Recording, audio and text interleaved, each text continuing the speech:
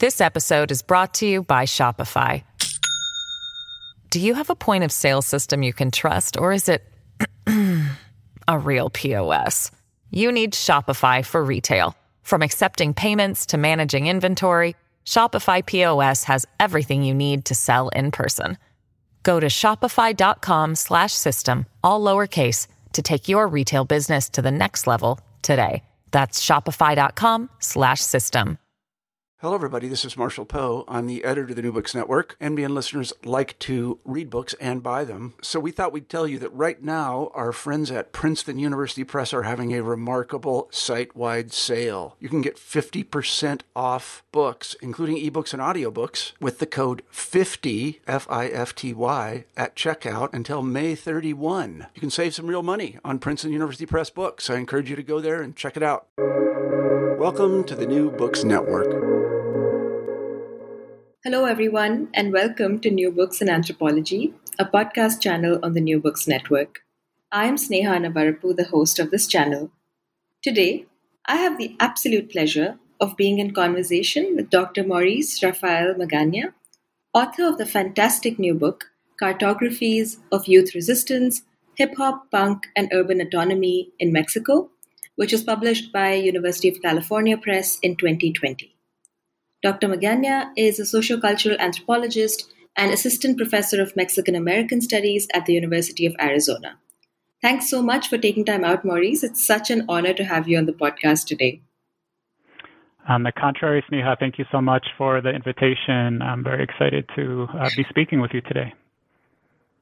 Yeah, I'm so glad we could make it work. I'm sure both of our schedules were sort of, really busy towards the end of the term or midterms, depending on the kind of academic structure your university is following. So I'm really excited to kickstart this conversation. And we do have a convention in New Books Network that we start out with getting to know our guests a little more. So I would love it if you could tell us a little bit about yourself, perhaps how you became an anthropologist. Sure, thank you. So I think like many people who come into anthropology, it was certainly a bit of a circuitous route to getting here. Myself did not complete high school. I joined the workforce as a teenager. Ended up getting my GED and doing some community college here and there.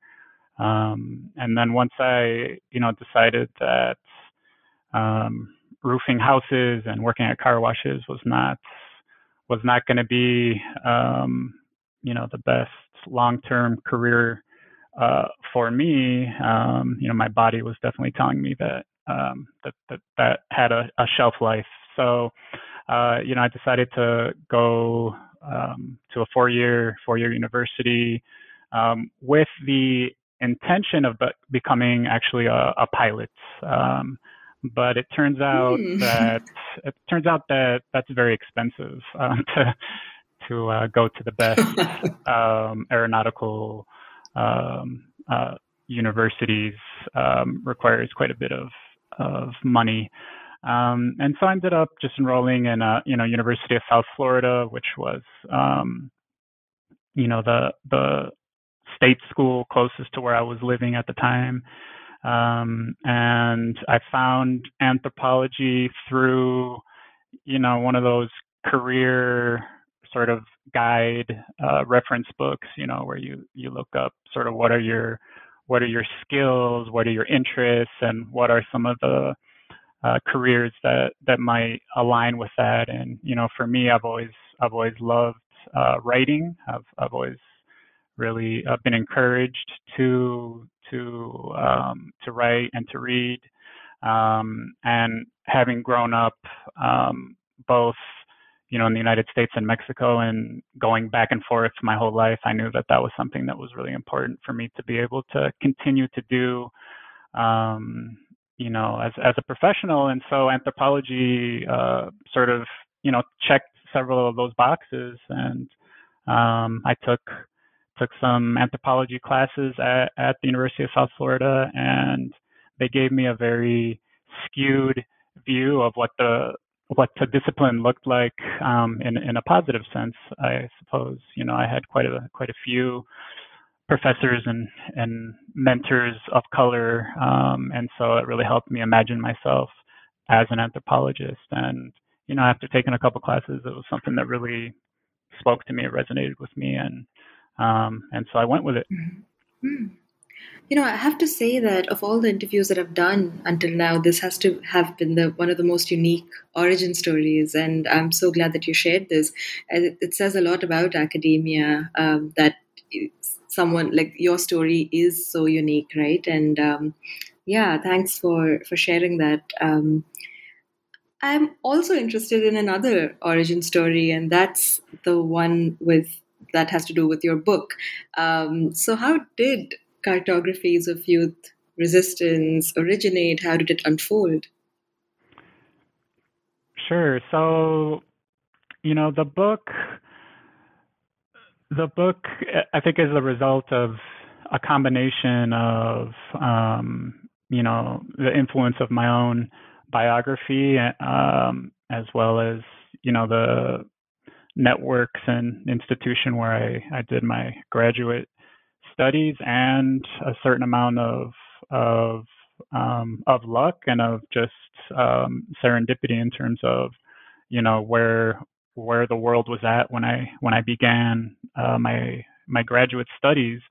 So I went into graduate school. I started in the fall of 2006, and I went into it thinking, that I was going to research social movements, probably in Mexico. I had done some human rights work in Chiapas around the Zapatista movement and the paramilitarization of the state in response to try to squash the movement. And so I had those interests in mind. My family history, I think, very much led me in that direction. My father was a university student and a part of the 1968 student movement in Mexico City at the UNAM, the National Autonomous University of Mexico. And I very much grew up with stories of 1968 and of the possibilities, as well as the consequences of rising up against the state and the brutal repression that was unleashed on my father's generation of young people. And so I very much grew up sort of with that in my the seed was always planted there in terms of thinking about social movements and young people's participation in social movements. Often had conversations with my father about the disconnect that he saw between my generation in the United States and how we responded to things like the first Iraq War and other things that that he imagined would have ignited a massive uprising and a massive sort of response, especially from students and young people, and he didn't necessarily see it. And so, it was always a lot of this sort of, in Mexico or my generation. So it's kind of the both the generational thing, but also the different national context and the different national political cultures, was constantly sort of this discussion about these things. And so, I was always interested in thinking about some of these issues. And so while, I went into my graduate program with the general idea that I wanted to study social movements in Latin America, probably Mexico, and probably the Zapatista movement, since I had some experience already working in some of those communities. Yeah, so I had, that experience having worked in Chiapas, and that's how I came to find my soon-to-be advisor, but then in the summer leading up to when I was going to begin the program, the social movement emerges in Oaxaca in 2006, and my advisor was in Oaxaca during that time, and so we exchanged some emails, and it became pretty clear that this was a very significant social movement, and that it would make a lot of sense for me to shift my focus there. And so that's how I ended up working in Oaxaca, and being interested in the social movement. My master's thesis really focused on the prominent role of the teachers union in that movement, which is sort of the more visible and well-known, kind of mobilizing force from that movement. And it was really through that work that I did with the teachers union and looking at the alliances that they made, that led me to realize that the role of young people in the movement was largely being either written out or in many ways trivialized in the emerging narrative of the social movement. And it was actually a teacher who really encouraged me to think about the prominent role and the important role that youth played in that social movement. Mm-hmm. Yeah. On that note, I really wanted to know more about how you went about doing ethnographic work for this project. And I asked this since I was very intrigued by your proposition early on in the book that social movements don't really have a start or end date. Instead, you write, and so beautifully, that the energy that fuels mass mobilizations can be transformed but not created or destroyed. So, how did you go about studying this energy, and how does this approach change the way we think about studying social movements?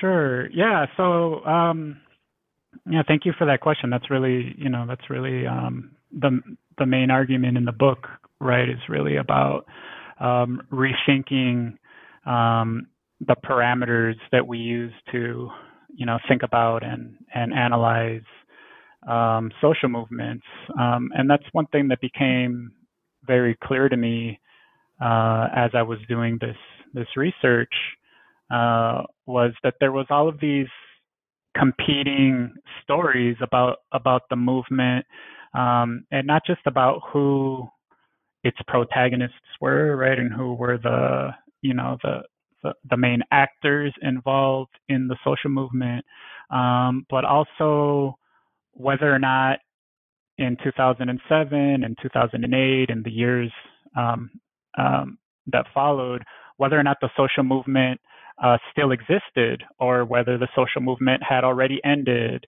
And there was really this idea that, maybe it might be useful here to give a little bit of a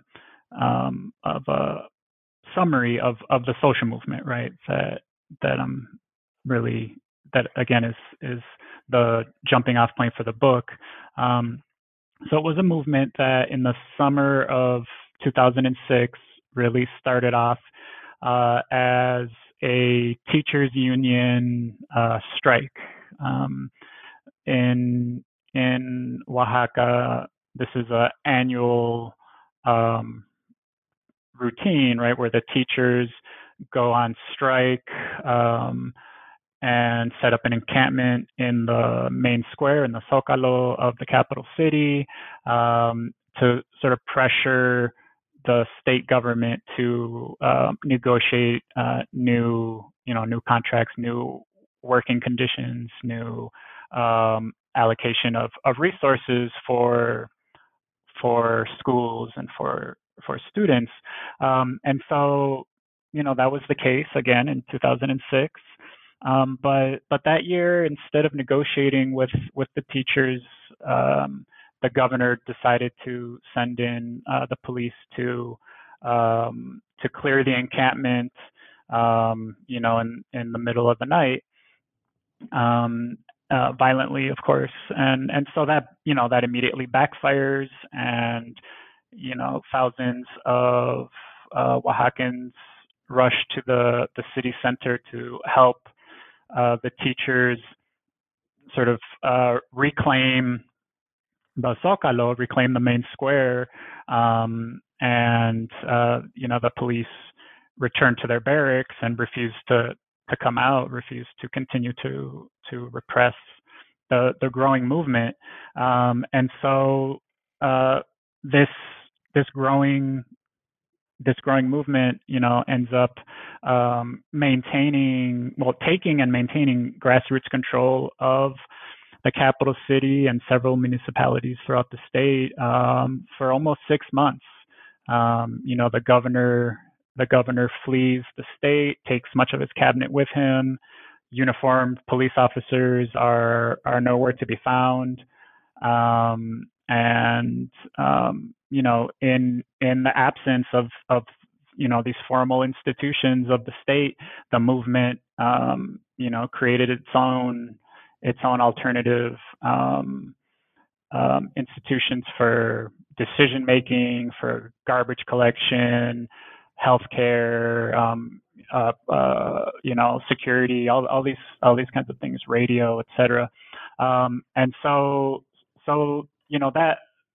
that 6 months of control ends when the federal government sends federal police in to essentially lay siege on the city and take back the city for to put it under government control. And one of the main demands of the movement was the removal of the governor from office. And so, since the governor was not removed from office, he finished out his term. The movement no longer controlled physically the city because the police had taken it back. The sort of common sense and dominant narrative was that the movement was over once they lost control of the city, that it was a failure because the governor was able to finish out his term. And so then that's really where the intervention of the book comes in. It's sort of really questioning that neat sort of timeline and that neat sort of assessment of what success looks like for a social movement. And so that's that's really the starting point of the book, because then the rest of the book, right, it's an ethnography of over 10 years of following these different spaces and collectives that youth who participated in that initial 6-month experiment with grassroots democracy, direct democracy, what happened to them politically in that subsequent 10 years, and listening to those activists, they very much claimed that they were the social movement of 2006, and they were still active. The movement did not disappear, did not stop. It had simply entered a different phase. It had transformed. Some folks left the movement, other folks joined. But it was this continual. But it was a movement that was still alive, right? According to them. So I really took that seriously, and started to think about, okay, how is it that this movement is still alive? What does that look like? And it didn't look like multiple years of nonstop mass mobilizations and sort of these more recognizable forms of social movement activism. Those were more sporadic, and they were kept alive through everyday forms of organizing. And so that really required me to pay attention to how the activists really harnessed that energy from 2006, and really created spaces and new forms of politics that allowed them to continue to be politically and socially active in between the moments of more, spectacular social movement action. And so it was a real deep attention to the production of space and how youth were shaping space, transforming space, contesting space, et cetera. So, it's sort of this ethnographic attention to space, and also to culture. So ways that young people, through punk, through hip hop, through street art, were able to, create these communities that were very much politically active, but are not defined solely by a political ideology or a political affiliation, but rather looking at how they're all mutually constituted. Yeah, thank you for that. That was really, I think it provided a lot of context for the conversations that we will be having on the podcast. And so if I were to paraphrase, I guess I would say that the book, in a way, examines how indigenous and migrant youth in Mexico create meaningful channels for political and social participation in the context of what you term neoliberal militarization, right? And what I found particularly compelling about the book was how you place this investigation in the context of urban social change in Mexico and of the enduring relevance of certain key urban public spaces like the Zocalo, the city center. So, could you give us a sense of what neoliberal militarization is and how it's sort of key to understanding urbanization and city space in Mexico and maybe even beyond? Sure, thank you. Yes, so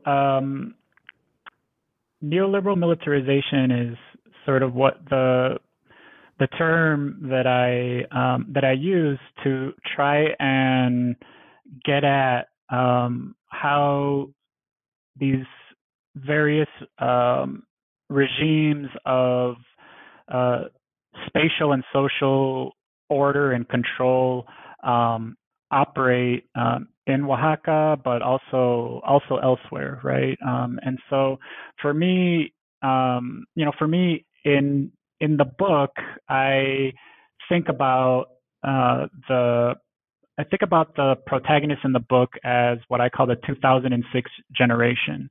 And I call them the 2006 generation, both because, they come of political age during the social movement that emerges in 2006, but also because 2006 marks really the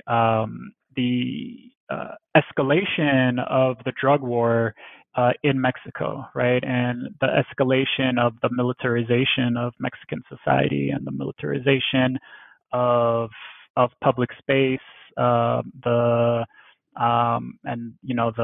repression of dissent, right? And so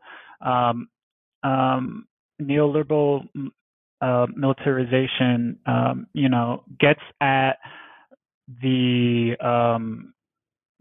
gets at that way that space became really drastically militarized, starting really in 2006, but also the sort of the tension between that militarization of space and the repression of dissent, with the fact that the Oaxacan economy relies very heavily on heritage tourism, right?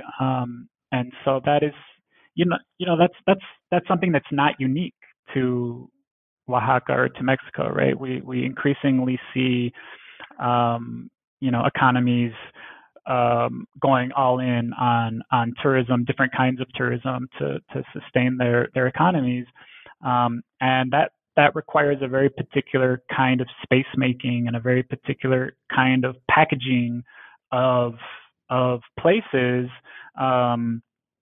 for tourists to come and experience a particular a particular kind of place. And in the case of Oaxaca, as the as the term heritage tourism implies, right? It's very much based on this sort of nostalgic, commodification of indigeneity and of the sort of Spanish colonial past, and the sort of folklore of living indigenous people, right? And so it's this sort of spatial and temporal dislodging of the living indigenous peoples that that live in Oaxaca from their heritage and from what they can offer in the tourist imaginary. And so neoliberal militarization is really trying to get at the spatial manifestations of certain characteristic economic aspects of what neoliberalism looks like in Oaxaca and in Mexico, coinciding with the drug war that really escalates in 2006, and then how that's experienced and contested by what I call the 2006 generation. Mm-hmm. Yeah, thank you. And going off on that, in the first chapter, you explore the cultural politics of space making within the 2006 social movement. And in particular, I was very intrigued by your discussion of what a citywide network of barricades did to the urban social fabric in the protests, and I guess how they fostered a sense of comradeship and community, and how the barricades became laboratories for radical imagination, right? And I have to add here that I taught parts of this in a class I teach in urban sociology, and students were really taken by how it changed the way they thought about barricades in the city and the function of barricades in the city. Could you tell us a little bit about how and why barricades emerged as counter spaces and the intergenerational connections that they fostered in the context of the social movement? This episode is brought to you by Shopify. Do you have a point of sale system you can trust, or is it a real POS? You need Shopify for retail. From accepting payments to managing inventory, Shopify POS has everything you need to sell in person. Go to shopify.com/system, all lowercase, to take your retail business to the next level today. That's shopify.com/system.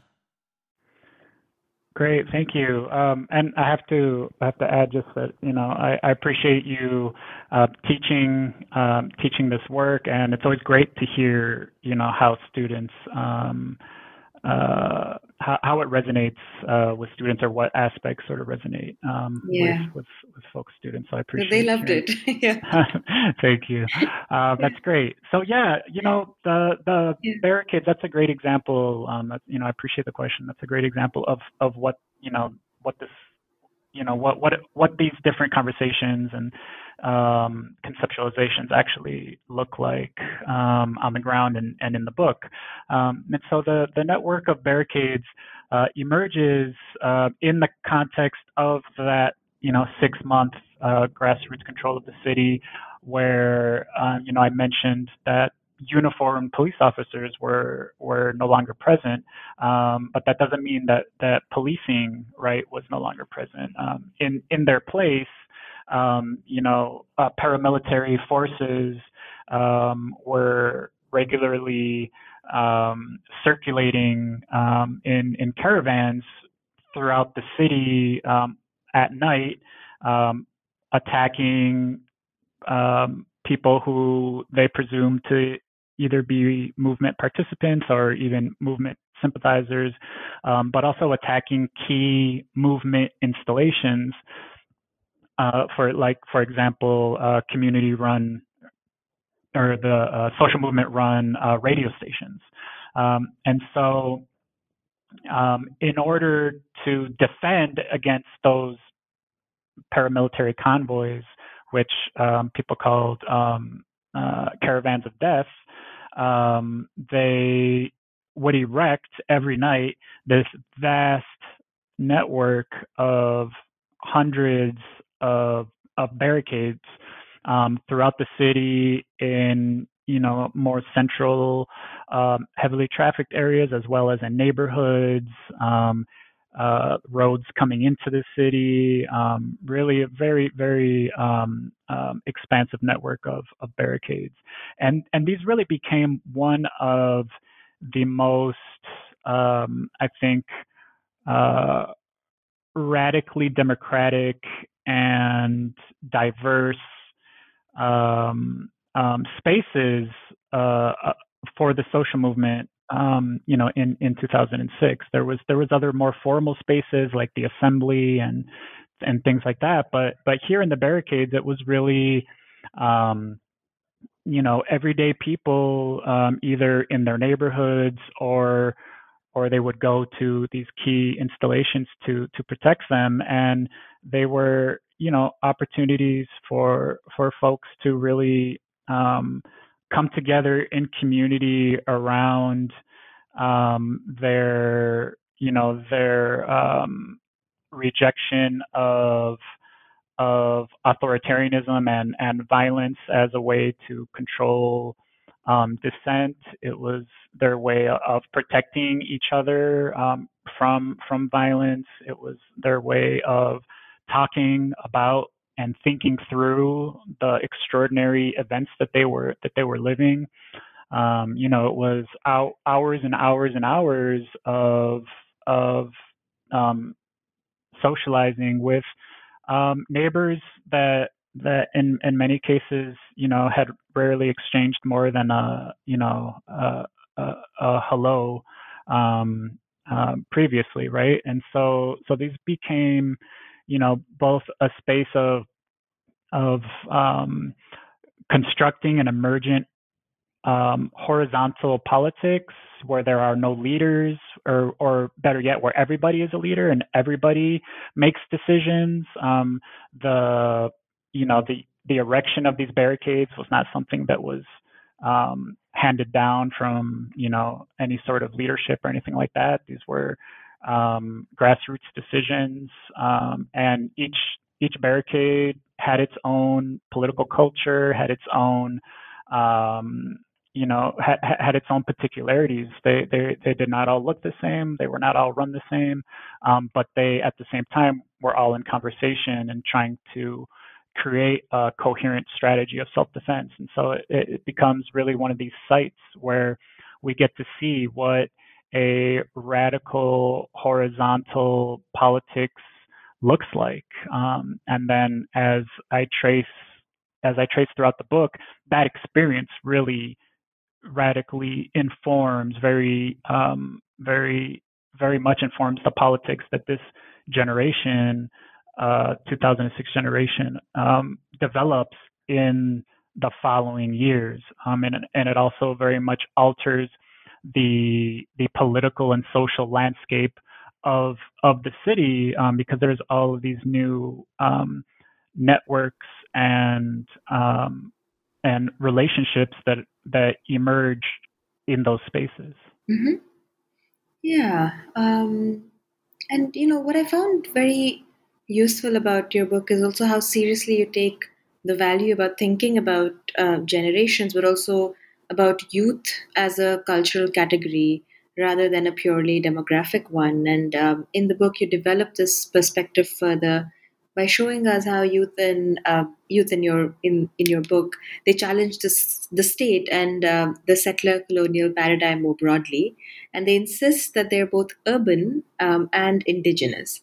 So this insurgent identity, in a sense, is very specific to the 2006 generation, right? And I absolutely loved your arguments and observations about how this generation of youth mobilize around collective indigenous identities that are tied to political consciousness, social commitments, and family histories. And the book then offers a very fresh take on what it means to transcend the boundaries between urban/rural, new/old, global/local. So, could you tell us a little bit about how the politics practiced by the youth you studied could be classified as decolonial or decolonial anarchism? And how does this link to another concept you discuss in the book, that is urban autonomy? Sure. Yeah. So these are, very, I think, important sort of political projects that I trace in the book, and they very much overlap, right? Urban autonomy and what I call in the book decolonial anarchisms. So the I think we'll start maybe with urban autonomy, which is sort of, I think, the broader politics that I think encompasses more of the groups that I look at in the book.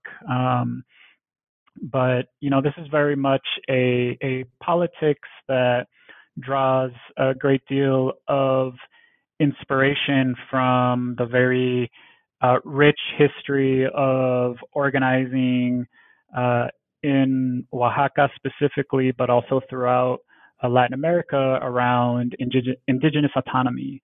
And so a lot of the youth that that I highlight in the book are themselves migrants to the city, or the children of migrants to the city, from communities that practice a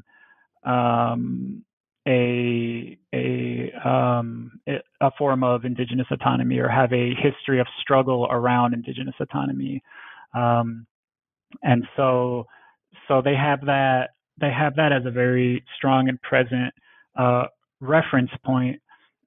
They also have as a very strong reference point the struggle of the Zapatistas, who again are right next door in Chiapas, but who really took the struggle for indigenous autonomy to another sort of, in a different context. They created institutions to practice indigenous autonomy outside of the power of the state, right? And so in the Zapatista territories, they came up with a way to practice indigenous autonomy that resonated, but also looked different from what indigenous autonomy looked like in the communities where a lot of these youth come from.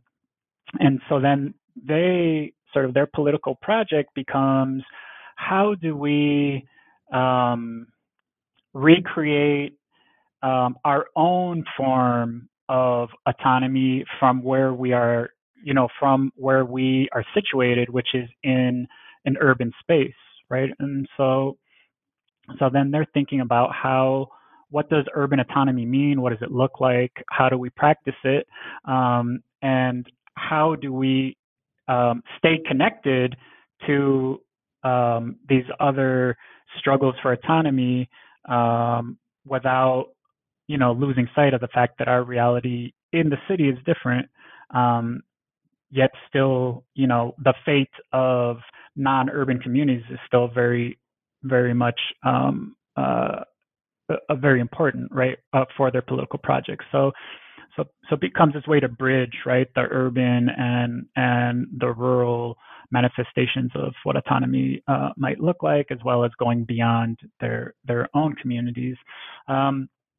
And so that is a politics that really transcends many of the spaces and many of the collectives that I look at in the book. And then the decolonial anarchisms is a more particular politics that emerges, very strongly within the punk movement, which is what they call themselves, el movimiento punk, which are, the anarcho-punk movement in Oaxaca.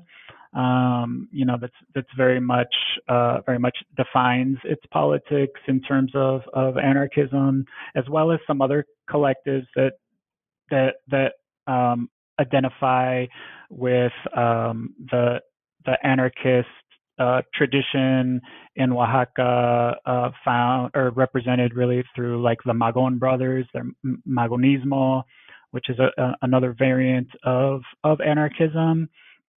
And so they practice these varieties of anarchism, but they actually offer alternative genealogies for anarchism, because when it comes down to it, they're like, yes, we're inspired by Magon and we're inspired by the broader anarcho-punk movement, which is a global movement. But really what we're speaking about are ways of governing and ways of organizing that are indigenous to our communities in Oaxaca, right? And so they, through conversations with leaders in their own communities, they really claim an anarchist politics as being something indigenous to the Americas, and not coming primarily from Western thinkers and Western philosophers of anarchy, though they are very also well versed, right, in that philosophy of anarchism. They're saying, this informs how we practice our anarchist politics today, but this is not the origin, right? We're really focusing on what Zapotec and Oaxacan indigenous intellectuals call comunalidad, which roughly translates to indigenous communal life. And that is a way of governing and a way of relating that is, based in community. It's based on consensus. It's based on non-capitalist forms of exchange, of mutual aid, of reciprocity. And that's the kind of anarchism that they're practicing. And so to sort of give it a name, I call it decolonial anarchism. And so that is part of an urban autonomous politics, but it's a more particular one that not all of the groups share. But the more general sort of umbrella of urban autonomy, I think, is one that unites various groups in the book. Mm-hmm. Yeah, that's really helpful, and I think very concisely you covered a lot of ground there. So I really appreciate that. And the second half of the book, so to speak, discusses the role of what you call rebel aesthetics in the collective practices of activists and artists in the ongoing resistance to neoliberal militarization. I found the writing to be really vivid, and I often felt like I was being pulled into the scenes. And, I think it's a mark of excellent ethnographic work. While I think, and I do know that it's quite impossible to capture the ethnographic nuances in an interview like this one, I was still hoping that you could share a couple of instances from your fieldwork to tell our listeners why paying attention to rebel aesthetics matters to understanding how youth politics in Mexico works.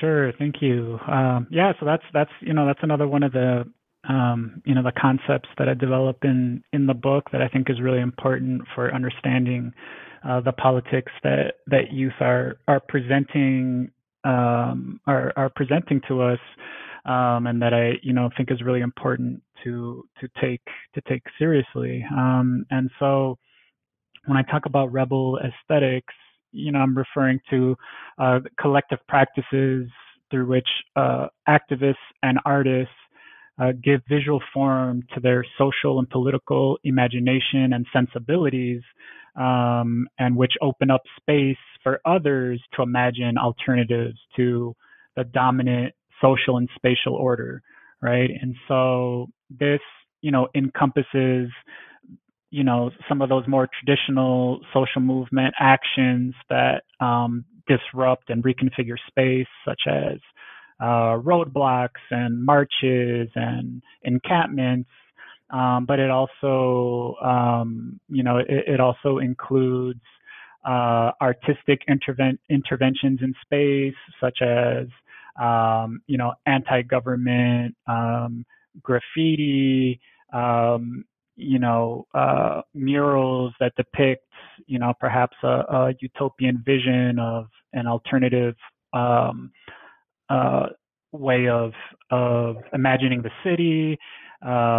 It includes, celebrations in the city streets. As a way of sort of capturing these different manifestations of how youth activists and artists are really giving form, right, to their politics and to their sensibilities. That's what I call it, rebel aesthetics.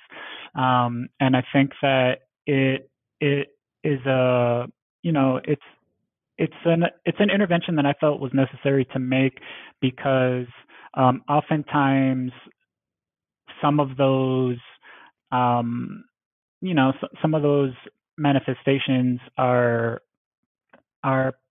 trivialized, or they're not understood as being part of a larger project, or part of a longer history of organizing, right? So where you could just see some of that anti-government graffiti and just be like, oh, that's vandalism, or that's just one person's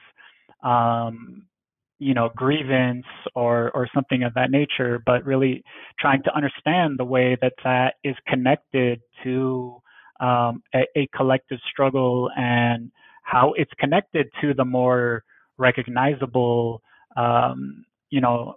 manifestations of dissent, such as the encampment and the march, and things like that.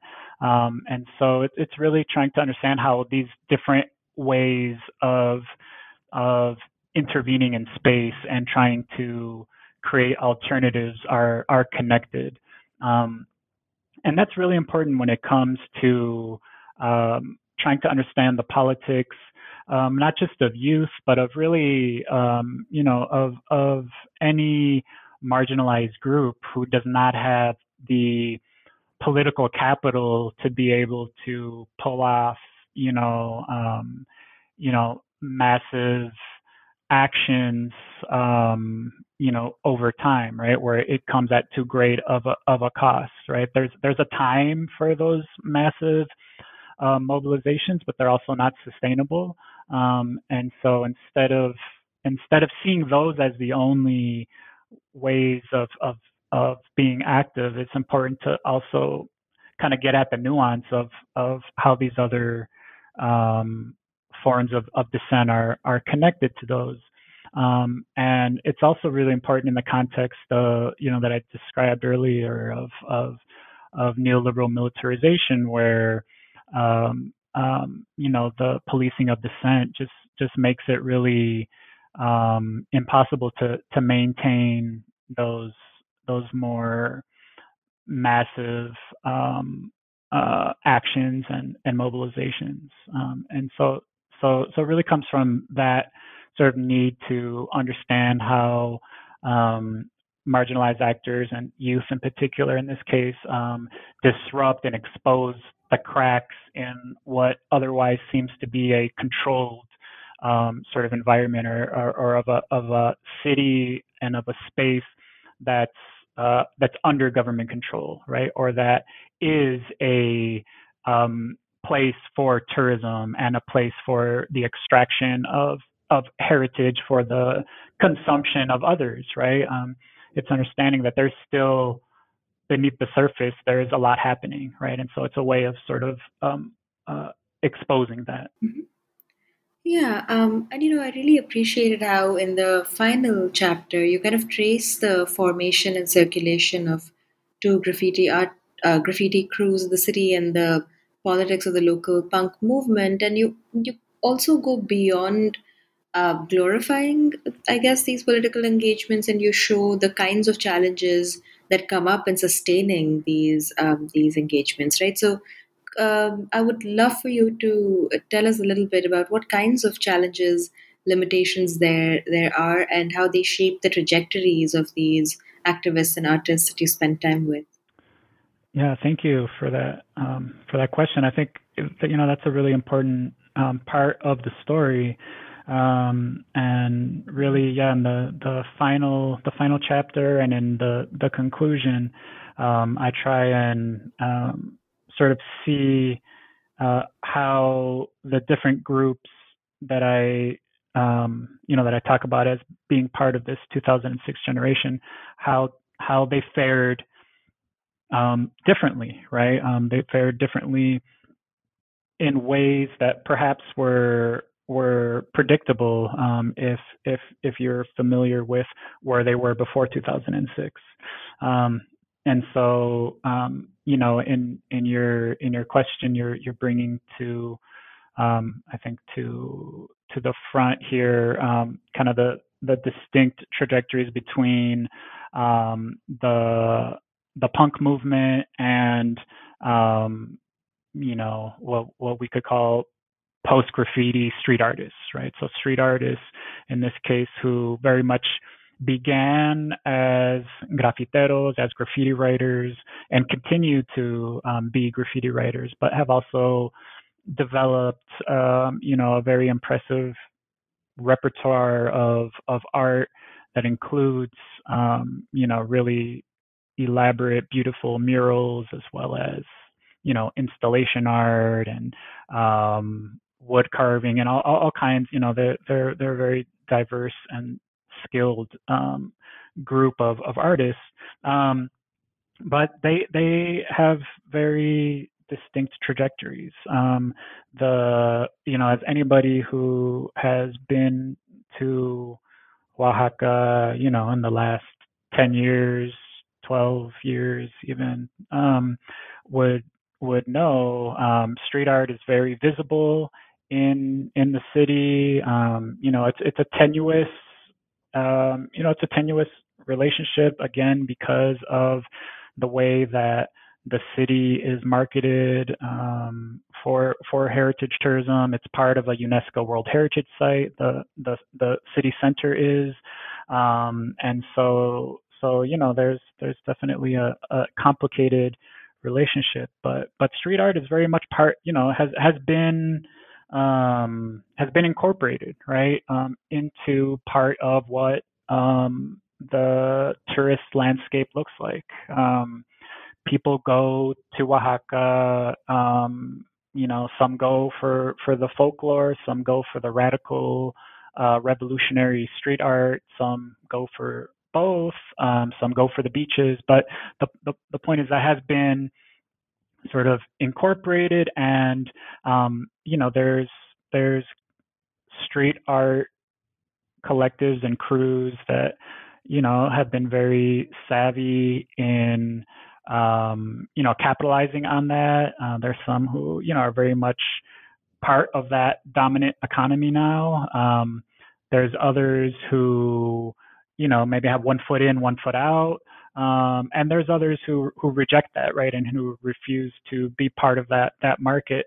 But there is sort of a legitimacy and certain institutional recognition of the work that they do, right? And that contrasts quite sharply with the fate of the punk movement, right? The anarcho punks. They very much are. They were marginalized, and as I document in the book, they were marginalized within the broader movement. They did experience a certain liminal elevation of status as a popular security force, right? They were a group who was used to, having an antagonistic relationship with the police. They were used to, being harassed and beaten and arrested by the police just for practicing their subcultural practices, right? Having music concerts or distributing their zines. And so when the movement emerges, they were at the front lines, and in many cases they protected teachers and other older folks in the movement by really forming the front line when police and paramilitaries were attacking the movement. And so they were temporarily recognized and respected for that. But over the years, their refusal to play sort of respectability politics, their refusal to toe any kind of party line or of really being incorporated into a system that they want to see overturned. They're very much again still marginalized, right? And so they don't have spaces in the city center like some of the street art collectives, for example, right? They're not part of the tourist imaginary, and there's different ways that tension sort of emerges in the book. I document some of those moments where that temporary status elevation begins to crack, and some of it is very familiar to folks who who are part of social movements or pay attention to social movements. The ways that protests are policed not just by law enforcement but also by members of the movements themselves. What is an appropriate way to mobilize? What is an appropriate way to protest? Is it okay to tag the storefronts of multinational corporations? Is it okay to break windows? Is it okay to throw rocks, etc.? Right. So those kinds of tensions play out in the book, and the consequences that we do see very different trajectories for these different groups. Yeah, I mean, I think that's a perfect note to end this really stimulating and interesting conversation on. But before we do so, I do have one last question for you, and I'm sure we would all love to know what you're working on currently, and what can we hope to read by you in the near future. And I realize that I'm asking this at a time where the world seems to have, if not shut down, slowed down. And so I'm curious to know how the pandemic has affected your future research plans and what you've been working on.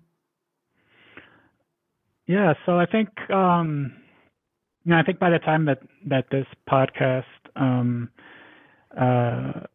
is published, I should have an article that's coming out that should be published by then as well, that comes from this next project that really looks at hip hop culture production and murals in Los Angeles as a way of sort of understanding a multiracial, anti-racist sort of politics that